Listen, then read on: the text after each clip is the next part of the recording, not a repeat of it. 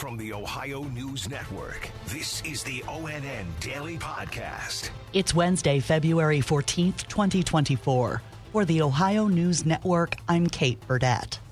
An Amber Alert was issued early this morning after Columbus police say 5-year-old Darnell Taylor was taken by his foster mother, Pammy May. Columbus Police Chief Elaine Bryant. Any information that you may have, no matter how minute or small you think it may be, that could help us locate Darnell Taylor or Pammy May, please call us. We're looking to try to bring this to a resolution.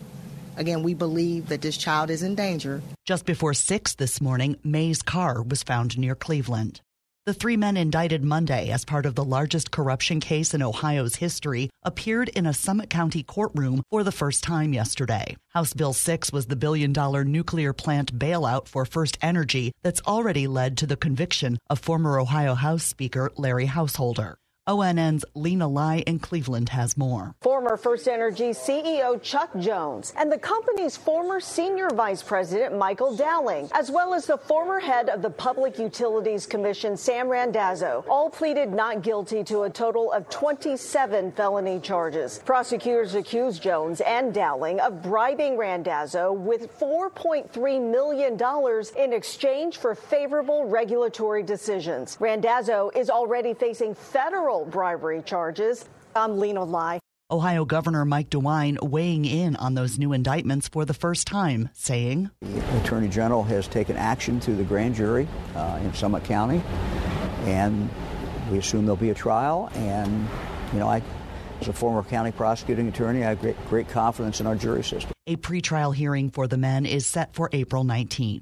Northwest of Columbus, charges have been filed against a 32-year-old woman stemming from a crash near Bellefontaine last month that killed an Indian Lake High School student. ONN's Andrew Kinsey reports. Brianna Moeller was indicted on charges of aggravated vehicular homicide, involuntary manslaughter, OVI, and driving under a suspended license. 17-year-old Chloe Hodge died in the crash after the driver of that Ford F-150, identified by police as Moeller, crossed the center line on County Road 130 and hit Hodge's vehicle head-on. I'm Andrew Kinsey.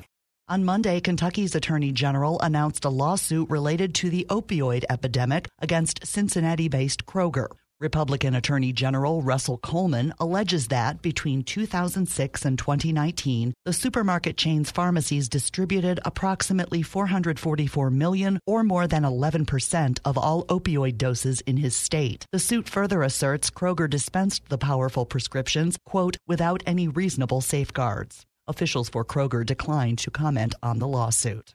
A woman from the Columbus suburb of Westerville spent 18 years in prison for the shaken baby death of a child she babysat in 2003, a crime she did not commit. ONN's Angela Ann has an update. Kim Hoover was exonerated in 2021 and sued the state shortly after. Hoover is not sharing details of that settlement, but she says no amount can make up for what she's lost. Basically, that is my retirement. I lost all of that. Hoover says she is thankful for help from the Ohio Public Defender Wrongful Conviction Project, and she hopes her story will shine a light on what she calls problems with our justice system. I'm Angela Ann. Incoming freshmen this fall will have fewer degrees to choose from at the University of Toledo. ONN's Amanda Fay explains. Over a dozen degrees are being eliminated. The university says every student currently enrolled in a program impacted by this move will be able to complete their degree. They just won't offer new signups. Some of the degrees affected include German, French, media communications, urban studies, and pharmacy administration. I'm Amanda Fay. Rumors continue to swirl in Cleveland that the Browns are considering building a domed stadium in Brook Park near Cleveland Hopkins Airport. ONN's Neil Fisher has more. Brook Park Mayor Edward Orcutt told me he has no knowledge of land in Brook Park being purchased at all. There's nothing imminent about the Browns coming to the city of Brook Park. Mayor Orcutt told me he would want to hear about the economic impact it would bring the city and focus on the safety of residents. You know, when you think about a stadium, you'd have to get people into the stadium, get them out of there. So you think traffic control and safety. I'm Neil Fisher.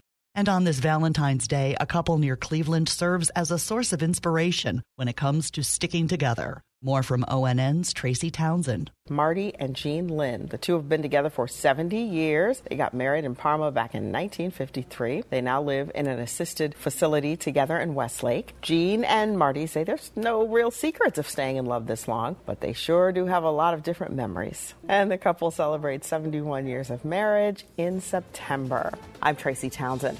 Special thanks to our television affiliates WTOL in Toledo, WKYC in Cleveland, and WBNS in Columbus for their contributions to today's podcast. I'm Kate Burdett on the Ohio News Network. This has been the ONN Daily Podcast, a production of Radio Ohio Incorporated on the Ohio News Network.